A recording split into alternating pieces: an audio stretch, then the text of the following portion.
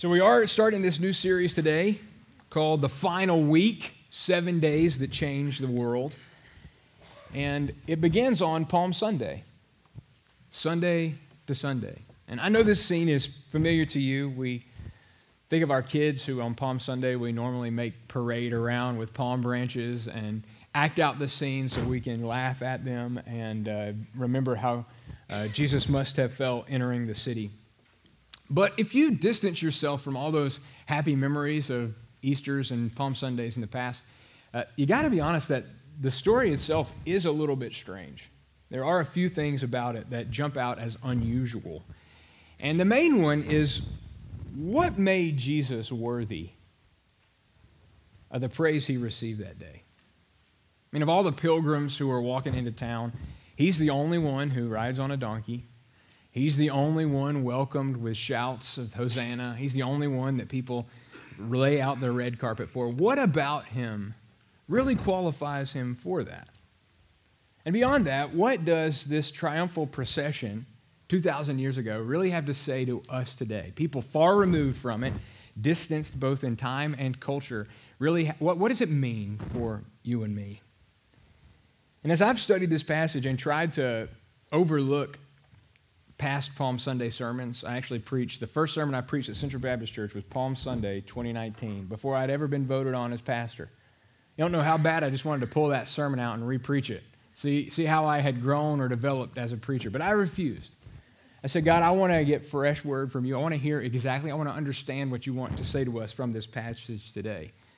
And as I did so, I realized something. That the praise the people received really only makes sense in the context of Jesus' whole life and ministry. Everything they had heard about him and everything they had seen up to that point all came together with these shouts of Hosanna and the praise they gave him as he entered into the streets. So they had discovered who Jesus really was. And by that point, they were able to respond to him in the only way natural, the only appropriate way. And so this morning, as we work through the passage, I hope to be able to help you do the same thing. I hope to be able to prove to you that if you know who Jesus is, you can't help but praise him. That praise of Jesus will be the whole life goal that you set for yourself. Your whole life will be devoted to Jesus' praise. And I think I can convince you of that if you'll let me. And so I see it as two premises that I got to prove. The first is this, that it is possible for you to really know who Jesus is. It's possible for you to know who Jesus really is. And I think that's a controversial claim. I mean, it's controversial if you just take Jesus as he's presented to us in Mark's gospel. I mean, from the beginning, there have been questions about Jesus' true identity. Almost from page 1, we see people openly asking, who is this man? Jesus entered the synagogue in Capernaum and was teaching the people and was casting out demons, and the people said, what is this? It's a teaching with authority. The scribes and Pharisees hear news of what Jesus is doing in this city of Capernaum, and so they send investigators from Jerusalem to try to get to the bottom of this, try to figure out who he really is and what he's claiming to do. And they decide to spread the rumor that Jesus is possessed by a demon because they're convinced he's leading people astray. Even his disciples are in the dark for the vast majority of the gospel.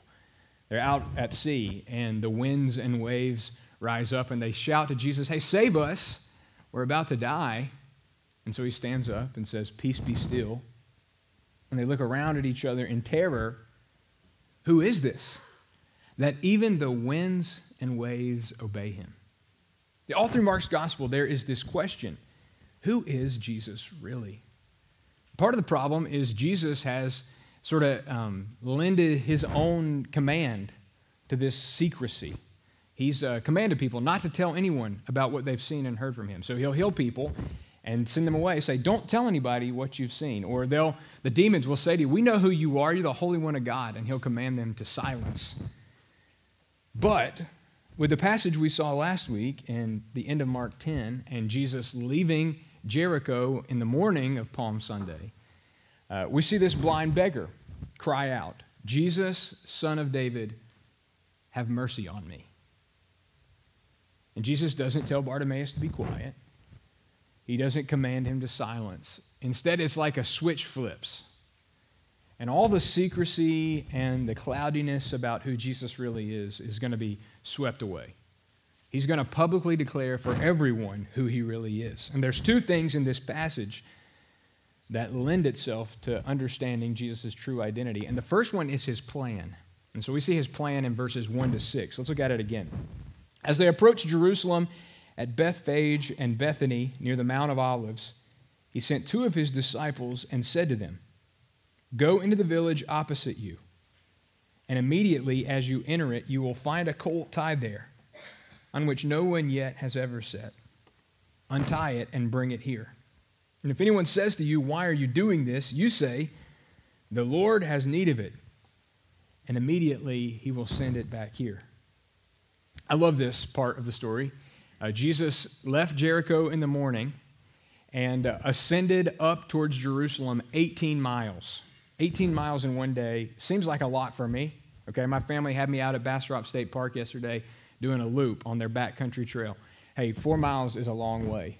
But as we were walking up this dirt road, I said to my family, hey, Jesus walked up a road a lot like this. Only his wasn't 4 miles, it was 18 miles in one day.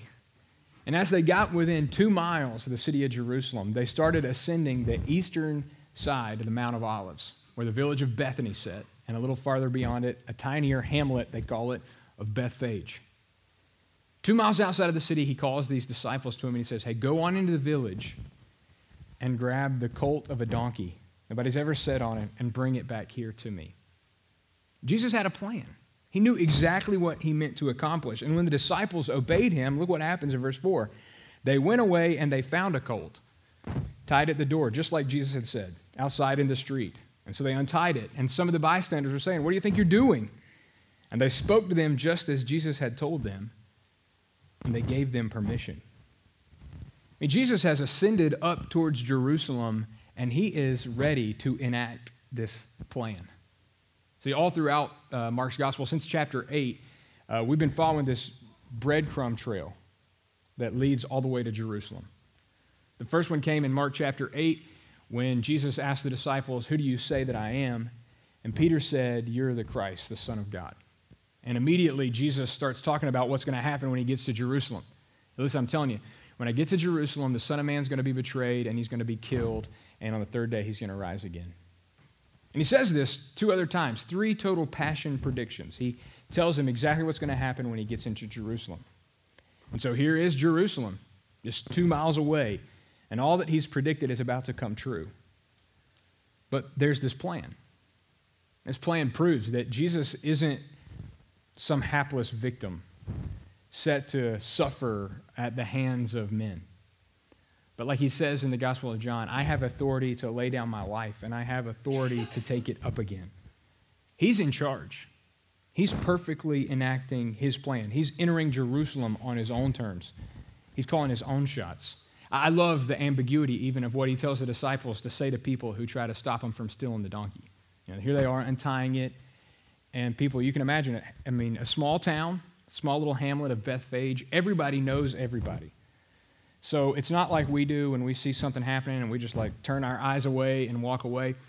These disciples were stealing somebody's cousin's donkey. Now, and somebody told me one time that you have to pay people to take a donkey off your hands today. But back then, I think there would have been a fight, okay? What do you think you're doing? You're taking Simon's donkey? Taking Jonah's donkey? And Jesus gave them the password. The Lord needs it. Now, that's ambiguous. Who's the Lord? You talking about the owner of the donkey needs it? Are you talking about God in heaven needs it? Or are you talking about the Lord Jesus, who's 2 miles outside of the village and making his way in? He needs it. I mean, Jesus had this plan. He knew exactly what was going to happen, and he was about to make it happen. Commentators are sort of torn on how we should understand this. I wonder how you think about it. Jesus knows exactly what's going to happen in the city. And so maybe we're supposed to understand that Mark saw at work in Jesus, or Peter saw it at work in Jesus, and he told Mark about it, that Jesus has divine or prophetic foreknowledge. He has a perfect understanding of what's going to happen when they get into the village, and he's going to be able to tell them perfectly. Or maybe he prearranged it with his friends who lived in Bethany. And he said, hey, I'm going to come to Jerusalem for Passover, and when I come, make sure there's a donkey outside, and here's the password, the Lord has need of it. I don't know. In either case, Jesus is in charge. He knows exactly what's going to happen. He is making wise decisions to accomplish his plan because he wanted to make sure everybody noticed he was coming to Jerusalem because he was somebody important. So that brings us then not just to the plan, but to the prophecy. And that's in verses 7 to 8. They brought the colt to Jesus, put their coats on it, and he sat on it. And many spread their coats in the road, and others spread leafy branches, which they had cut from the fields. See, this donkey thing is weird. I mean, this is the only time in all the Gospels that Jesus is ever described as riding on any kind of animal. Never in any other place does Jesus get on the back of an animal and ride. And it's even more strange that he does it headed to Jerusalem for a festival. I mean, pilgrims, people traveling for religious purposes, were expected to always arrive in the holy city on their feet, especially so at Passover. Passover was this festival that God had instituted in Israel to always remind them of how he had rescued them out of slavery in Egypt. And I don't know if you remember, but they were supposed to eat the meal with their bags packed and their shoes on their feet and their staff in their hand because they were about to have to run. They're about to walk out. And I wonder if the expectation was that you're going to arrive in Jerusalem on your feet because you're going to know what it was like for our ancestors to leave Jerusalem to leave Egypt in a hurry. In either case, nobody ever rode into Jerusalem for the Passover on the back of a donkey. This wasn't the way it was done. Because of that, this is conspicuous and strange. The only explanation for it is that Jesus intentionally does this to symbolically fulfill an Old Testament prophecy found in Zechariah chapter 9. So I'm going to give you a second to look at the table of contents in your Bible and find the book of Zechariah and open it to Zechariah chapter 9. And while you're turning there, I want to tell you what you find in this passage. Zechariah was told to speak the word of the Lord to God's people, and it was a word of judgment on their enemies. And so the first part of Zechariah 9, he names all the surrounding nations around Jerusalem. And he warns them that their time has come, that they're about to be judged and overthrown. And by the time you get to Zechariah 9:9, God starts to instruct his people to praise this man, this king, who's riding on the back of a donkey. He says in Zechariah 9:9, "Rejoice greatly, O daughter of Zion. Shout in triumph, O daughter of Jerusalem. Behold, your king is coming to you. He's just and endowed with salvation, humble and mounted on a donkey, even on a colt, the foal of a donkey. I'll cut off the chariot from Ephraim and the horse from Jerusalem, and the bow of war will be cut off, and he will speak peace to the nations, and his dominion will be from sea to sea and from the river to the ends of the earth." Zechariah's prophecy is a prophecy about the coming Messiah, God's anointed king, who would ride into Jerusalem on the back of a donkey, overthrow his enemies, and establish a kingdom defined by peace that would cover the face of the earth. Jesus went out of his way to plan his arrival in Jerusalem in such a way that he would fulfill this prophecy. The only time he ever rides a donkey, he does it with a purpose. He intentionally arranged these circumstances so that he could tell everybody exactly who he is. He is their long-awaited Messiah. And the pilgrims understood that. I mean, all this crowd of people who'd marched with him, probably from Galilee, but at least from Jericho, understood in that moment, okay, it all makes sense. I know who this man is. Bartimaeus wasn't losing his mind when he calls him Son of David. He knew exactly who he was. He saw clearly who Jesus really is. He really is the Son of David, the Messiah, the one who's come to establish his kingdom and to set us free. And don't you wish you could have been there? Don't you wish you could have seen that? Don't you wish you could have been caught up in the praise? Wouldn't it have been so obvious to you that here is the king we've all waited for? I know they say that seeing is believing. And I wish we all could have been there. But we can't. And so we're left to make this controversial claim that it is as possible for us to know who Jesus is as it was for the pilgrims who were with him on the Jericho road that day. Now, say it's controversial because for at least the last 250 years, people have staked their whole lives and scholarly careers on the fact that it's impossible to know who Jesus was or if he ever really existed at all. We see this happen on a popular level on the History Channel at various times throughout the year. But even biblical scholars sometimes separate the Christ of history from the Christ of faith. They say that, the Bible is full of myths and legends that accumulate from Jesus' followers around this kernel of historical truth. And what we need to do is to strip away all the supernatural and the mythological and get down to the facts. Who was Jesus really? This isn't just an academic question. Like, who was Jesus of Nazareth, the man born 2,000 years ago? It's actually something that you've probably dealt with, maybe you've even wrestled with in your own heart. It confronted me face to face back in August when I was on an airplane headed from Dallas to New York City and sitting beside a guy from Fort Worth who did not know the Lord. And so as I'm sharing with him the gospel, making the best use of all the information I've stored away in my brain, trying to prove with conviction that Jesus is God and worth following, you know what the guy says to me? Maybe. Who knows? Now, is it possible to know with any degree of certainty who Jesus really is? Is it possible to know in your heart of hearts that Jesus is the Messiah, that he is the Son of God, that he is the one who came to earth to save his people from his sins? And that guy says, maybe. Who knows? So what I want to do is prove to you that it is possible for you to know who Jesus is. In fact, I believe it's God's desire that you would know who Jesus is. It says so in 1 Timothy chapter 2, verse 4, that God desires all people to be saved and to come to a knowledge of the truth. God wants people to know who Jesus is. He has not tucked away Jesus in some hidden corner or box and said, hey, figure it out if you can. It's like one of those seek and find books where you try to pick Jesus out of a crowd of historical fluff. Now, God really wants us to know who Jesus is, and he's gone out of his way to make sure we can. He's given us the gospel message, which is the good news of who Jesus is. The Son of God came in human flesh to live a sinless life and die on the cross and raise from the dead so that we who trust in him could have eternal life.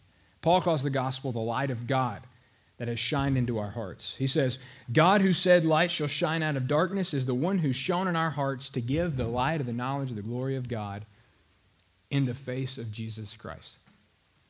So the gospel opens up to us who Jesus really is. God's also given us the scriptures. Jesus said about the scriptures, the Bible, to the Jewish people of his day, you search the scriptures because you think that in them you'll find the words of eternal life.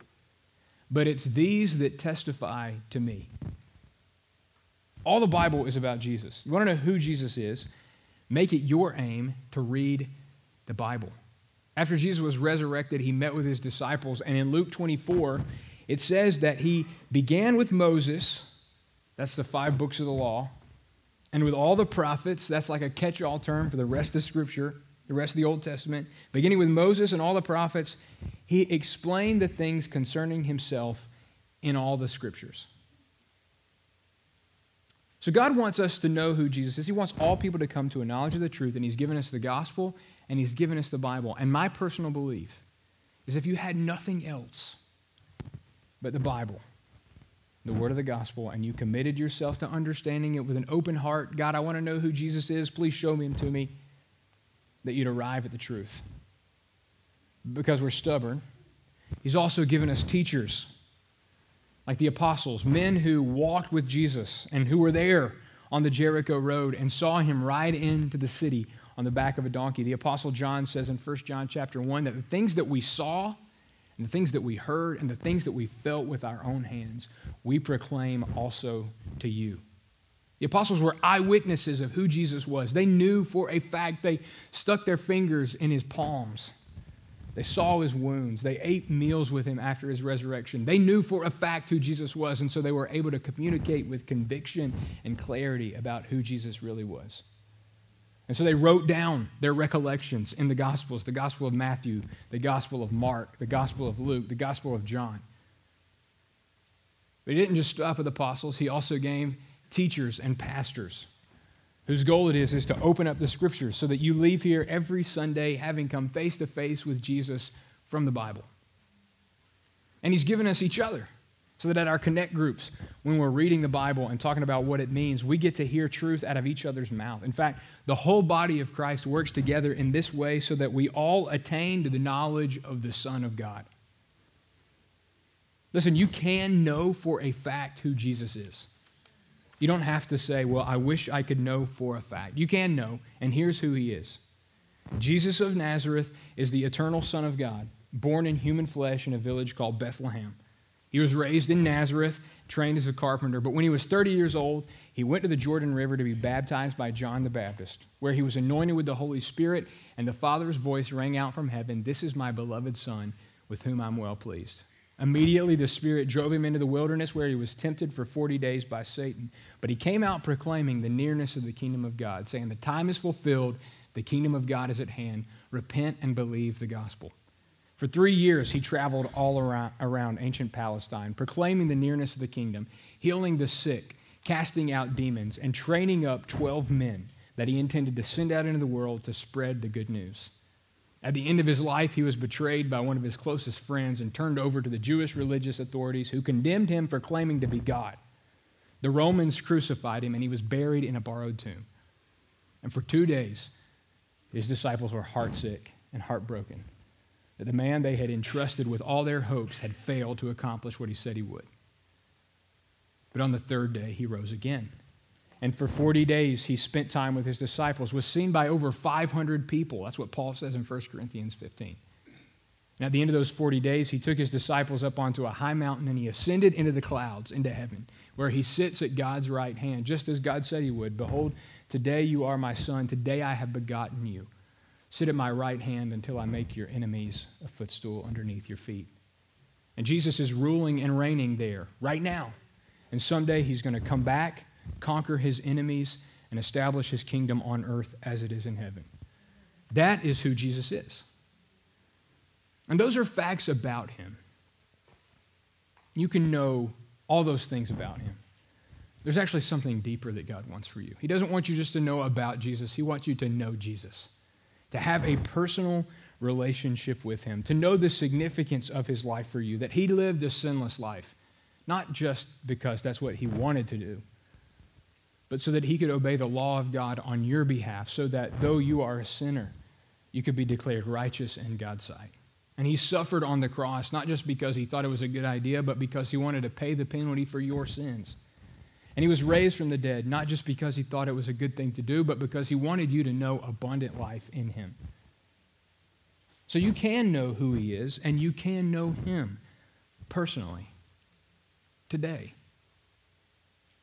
So it is possible to know who Jesus is. And when you know who Jesus is, you can't help but praise him. See, praise is the appropriate response to Jesus. It's the only response that makes sense. And so it helps us to understand why the crowd went in front and followed along behind him, shouting, "Hosanna." Let's look at that again in verses 9 and 10. "Those who went in front and those who followed were shouting, 'Hosanna! Blessed is he who comes in the name of the Lord. Blessed is the coming kingdom of our father David. Hosanna in the highest.'" So because the pilgrims recognized what Jesus was doing in his plan, fulfilling the prophecy, riding into Jerusalem on a donkey, they were able to praise him with genuine, heartfelt conviction. They were able to cry out to God that Jesus was blessed. But I want you to know that this praise wasn't just a joyous spontaneity of people caught up in God's action for them. They were actually reciting scripture that they had long ago stored in their hearts. What they say is a quotation from Psalm 118, verses 25 and 26. And Psalm 18 is a special passage. If you want to turn there, we're going to read a little bit of it. Psalm 118 is kind of cool because it's surrounded by both the shortest psalm, Psalm 117, and the longest psalm, Psalm 119. And it's the last psalm in a collection of psalms called the Hallel Psalms. And Hallel is the Hebrew word for praise. And beginning in Psalm 113 and ending or concluding, crescendoing in Psalm 118, these psalms train the people of God to praise him for his faithfulness and grace. And so when the people of Israel gathered together for worship at these special festival times throughout the year, they would sing the Hallel Psalms. They'd sing Psalm 113 and 114 and 115 and 116 and 117, and especially 118, because it took up all the themes introduced in the first four into the last. And so as they enter into the streets of Jerusalem, these Hallel Psalms are on their lips. The songs they've sang since they were kids in church. The things that had been imprinted on their hearts, they came out, but they came out with so much more meaning and feeling than they ever had before. Psalm 118 is this call and response that most scholars believe would have happened as a worship leader says one part and the people say the other. And so it starts in verse 19 where the worship leader would stand at the gates of the city and say, "Open to me the gates of righteousness, and I shall enter into them. And I shall give thanks to the Lord. This is the gate of the Lord, and the righteous will enter through it. I shall give thanks to you, for you have answered me, and you have become my salvation." To which the people would respond, "The stone which the builders rejected has become the chief cornerstone. This is the Lord's doing, and it's marvelous in our eyes. This is the day which the Lord has made. Let us rejoice and be glad in it. O Lord, do save, we beseech you. O Lord, we beseech you, do send prosperity. Blessed is the one who comes in the name of the Lord. We have blessed you from the house of God." The Lord is God, and He has given us light. Bind the festival sacrifice with cords to the horn of the altar. You are my God, and I give thanks to you. You're my God, I extol you. Give thanks to the Lord, for he is good, for his loving kindness is everlasting. Hey, listen, you just make Psalm 118 your morning prayer, I think you'd probably be set, okay? And that's what these pilgrims did. As they entered into Jerusalem at the end of a very long day of walking, their hearts were caught up into praise for what God was doing in their midst. They saw Jesus as the fulfillment of all God's promises, and they couldn't help but praise. See, verse 25 here in my Bible says, "O Lord, do save, we beseech you." In Hebrew, it says, "O Lord, Hosanna, save us," we cry. "Lord, we beseech you, send prosperity." And in that moment, these people are caught up in praise because they recognize that as the Messiah, Jesus was God's answer to their cry for salvation. They've been praying it all their life. "Lord, save us." We cry out to you. Save us. And in this moment, here's Jesus, the one who had been born, named Jesus, because he'd come to save his people from their sins. He is their answer, the answer they have always waited for. Of course, they couldn't fully understand that. They, in their mind, probably had this idea of the Davidic king. As they pray in just a second, they say, "Blessed is the coming kingdom of our father David." They had these wonderful ideas about Jesus setting up a throne and kicking out the Romans and taking up a sword and conquering his enemies and slaying the streets with blood. But he had something else in mind. The next day, he's going to show up and he's going to cleanse the temple. And he's going to debate with the religious leaders about the burden they've laid on top of the people and obscuring God from them. On Thursday, he's going to reinterpret the Passover meal itself and say, "Hey, this is my body broken for you, and this is my blood shed for the forgiveness of sins." And on Friday, he's going to be strung up on a cross. It's the Lamb of God taking away the sins of the world. Like, he had a totally different plan than them, but in that moment, they couldn't help but see that this is what we've always waited for. This is the man we've prayed for, and God has answered. Not only was Jesus the answer to their cry for salvation, but they saw that in him, God intended to bring his blessings near. And of course, it is the Romans they're concerned about, and they want to experience the golden age that David had ushered in. But Jesus was going to establish a spiritual kingdom, one where his Spirit would reign in their hearts and they would know his peace and they would know his joy and they would know his love. But they still saw him as the one who was worthy of their praise. And so they cried out to him, Hosanna, blessed is he who comes in the name of the Lord. See, I'm convinced that if we dig into the Scriptures and if we try to understand what God is communicating to us in the gospel, we'll come to the same place that they did. We'll see prayer as the natural response. Let me tell you, worship as a natural response. Let me tell you why. Turn over to Romans chapter 12.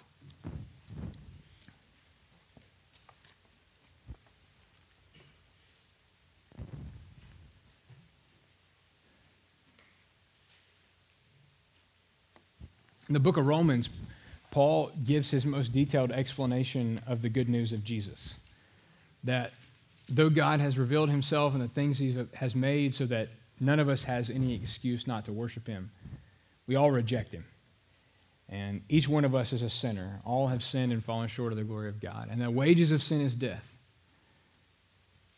But God loves us and sent his son Jesus to die for us, that while we were yet enemies, Christ died for us. He tells us that there's nothing that we can ever do that can separate us from the love God has for us in Christ. And over and over, he helps us to understand what it means for God to be gracious to us. And then he gets to Romans chapter 12.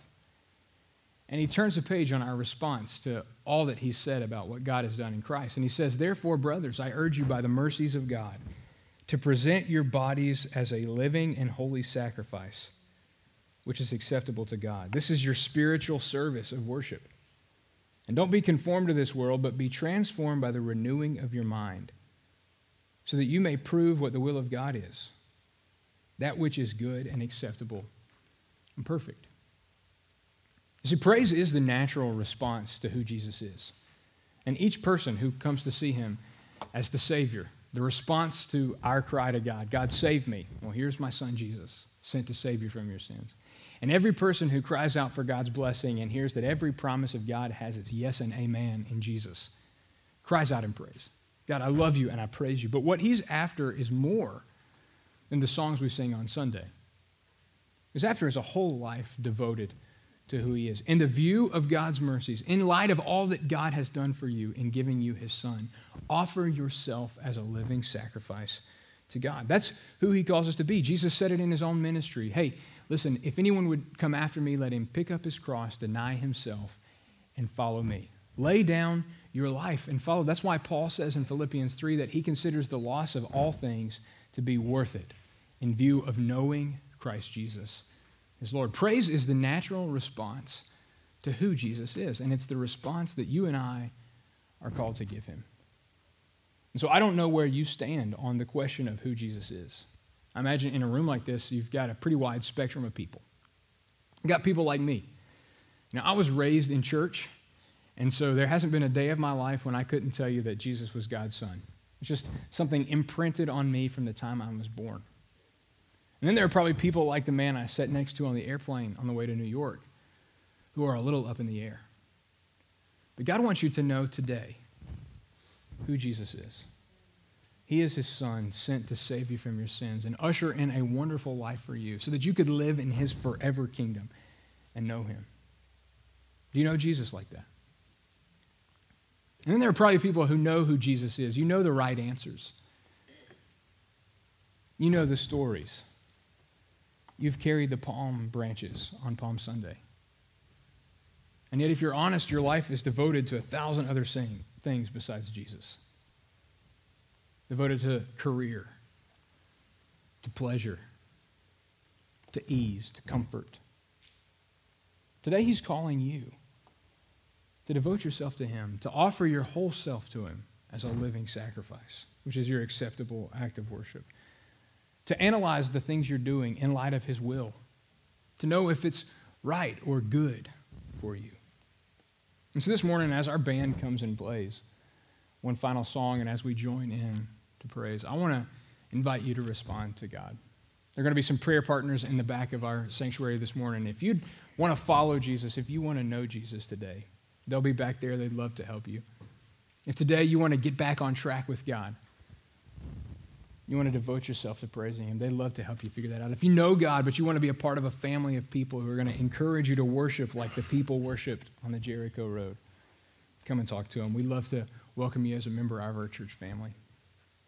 But whatever you need to do this morning, get back to the place where you can say confidently, I know who Jesus is.